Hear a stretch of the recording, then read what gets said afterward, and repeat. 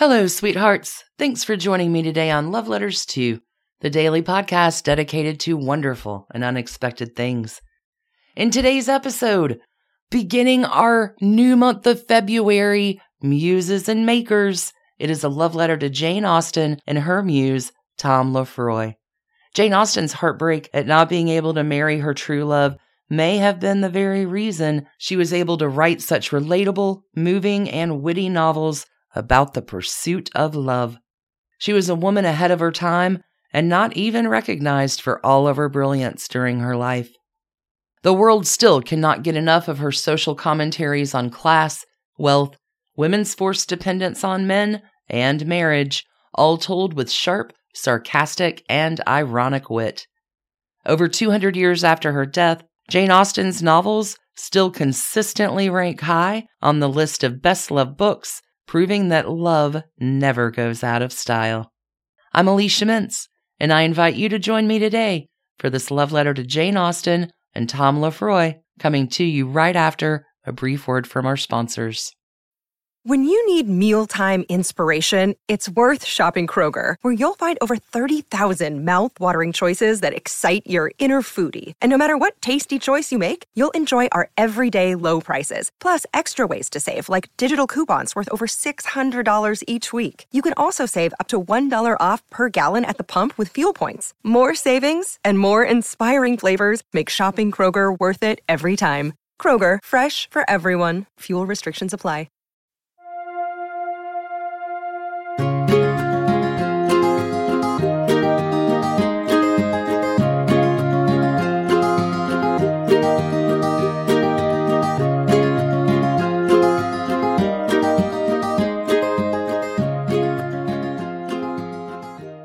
Dear Jane Austen and Tom Lefroy, for more than 200 years, readers have enjoyed the witty romantic themes of your books, Jane Austen.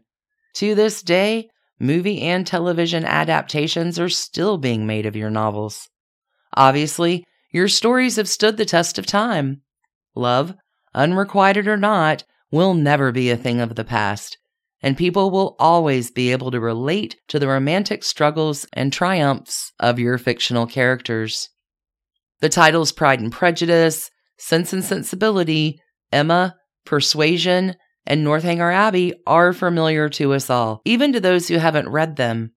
A name most are much less familiar with, though, is Tom Lefroy, your muse. Jane, in order to understand the impact that Tom had on you and your writing, let's just review some of the important parts of your early life. You were born on December 16th, 1775 in Hampshire, England. Your father, George, was the rector of the local Anglican churches.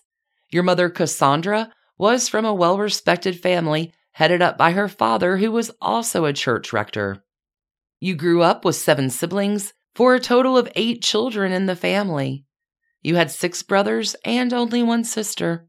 When you were 8 years old, you and your sister were sent to boarding school for a formal education. That did not last long, though, because as your family was not a wealthy one, soon you had to return home because the tuition of private schooling was not something the family could afford. However, your parents had a fully stocked library where you continued your education. Progressive in their views for the time, your parents encouraged your reading and writing interests. In 1795, when you were 20 years old, you met the nephew of a neighbor. He was an Irish law student studying in London, and his name was Tom Lefroy. After meeting, you began spending a lot of time together. It didn't take long before you had fallen in love and had hoped to get married. Unfortunately, Tom's family did not approve of the match and would not give their blessing to an engagement. They felt that Tom should be focusing on his studies and preparing for his own law practice. They also felt that the Austen family's position and lack of wealth was beneath them. Tom's family was determined to end your relationship and had him sent away. You never saw your love again, but it is obvious through your writing that you never stopped thinking about him. In 1798, you continued working on a story you had begun a few years earlier called Eleanor and Marianne. You had originally written it in epistolary form, but revised it to the third-person point of view. Elinor and Marianne would be published in 1811, but it was called Sense and Sensibility. You were not credited as the author of this novel. Instead, it was published anonymously, and the only words that appeared where the author's name should be was "by a lady." In 1799, you completed the first draft of a book you called First Impressions. You didn't know it at the time, but this book would be the most popular and arguably the most loved book you would ever write. It wouldn't be called First Impressions for long, though. Its name would be changed to Pride and Prejudice. It was first published in 1813. It's not difficult to see that the character of Mr. Darcy was based on Tom Lefroy. Marriage, love, and the issue of wealth would remain key themes in your novels.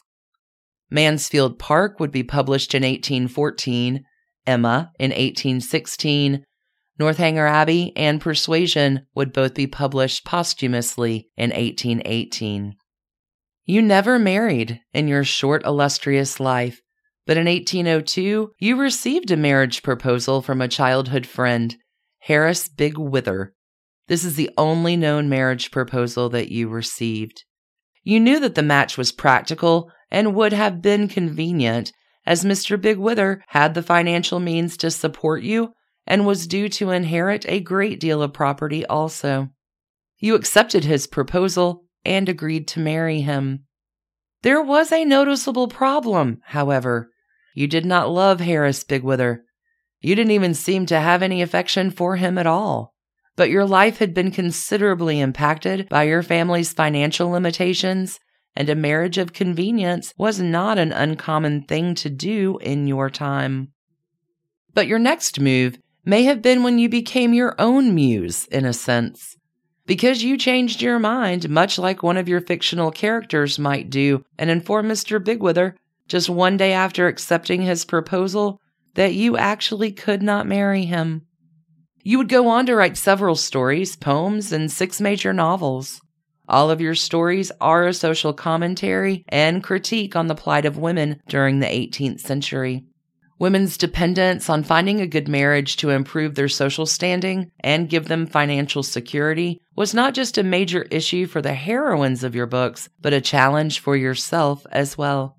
It doesn't take much knowledge of your own life to see that these beloved novels are pretty close to being biographical works with slight embellishments and alterations.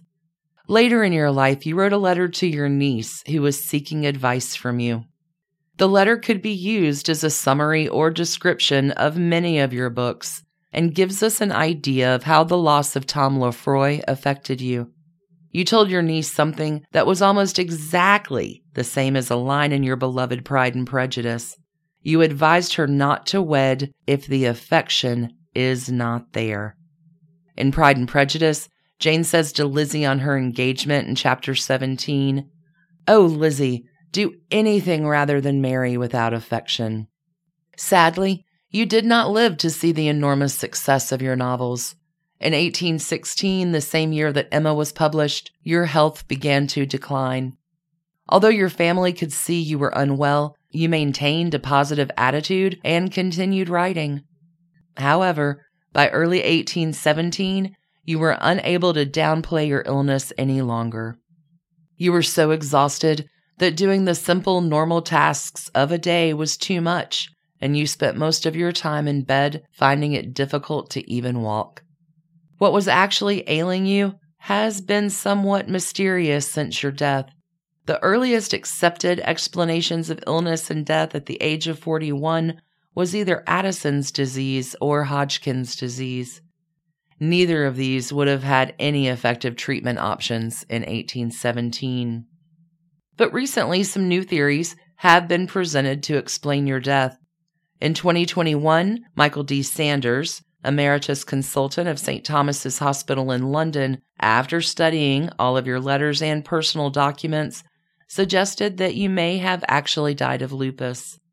It's impossible to say if your novels would have been so astute and earnest if you were able to marry your real-life Mr. Darcy, your one true love, your muse, Tom Lefroy. Here's to you, Jane Austen.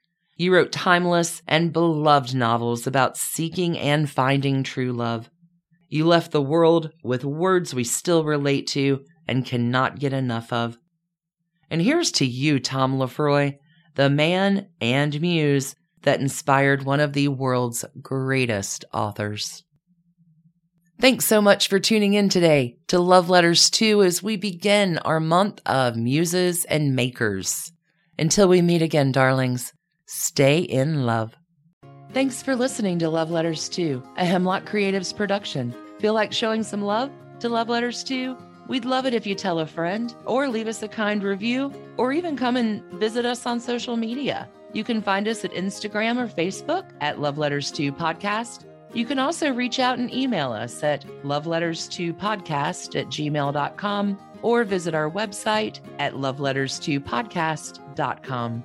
Until we meet again in the next episode, darlings, stay in love.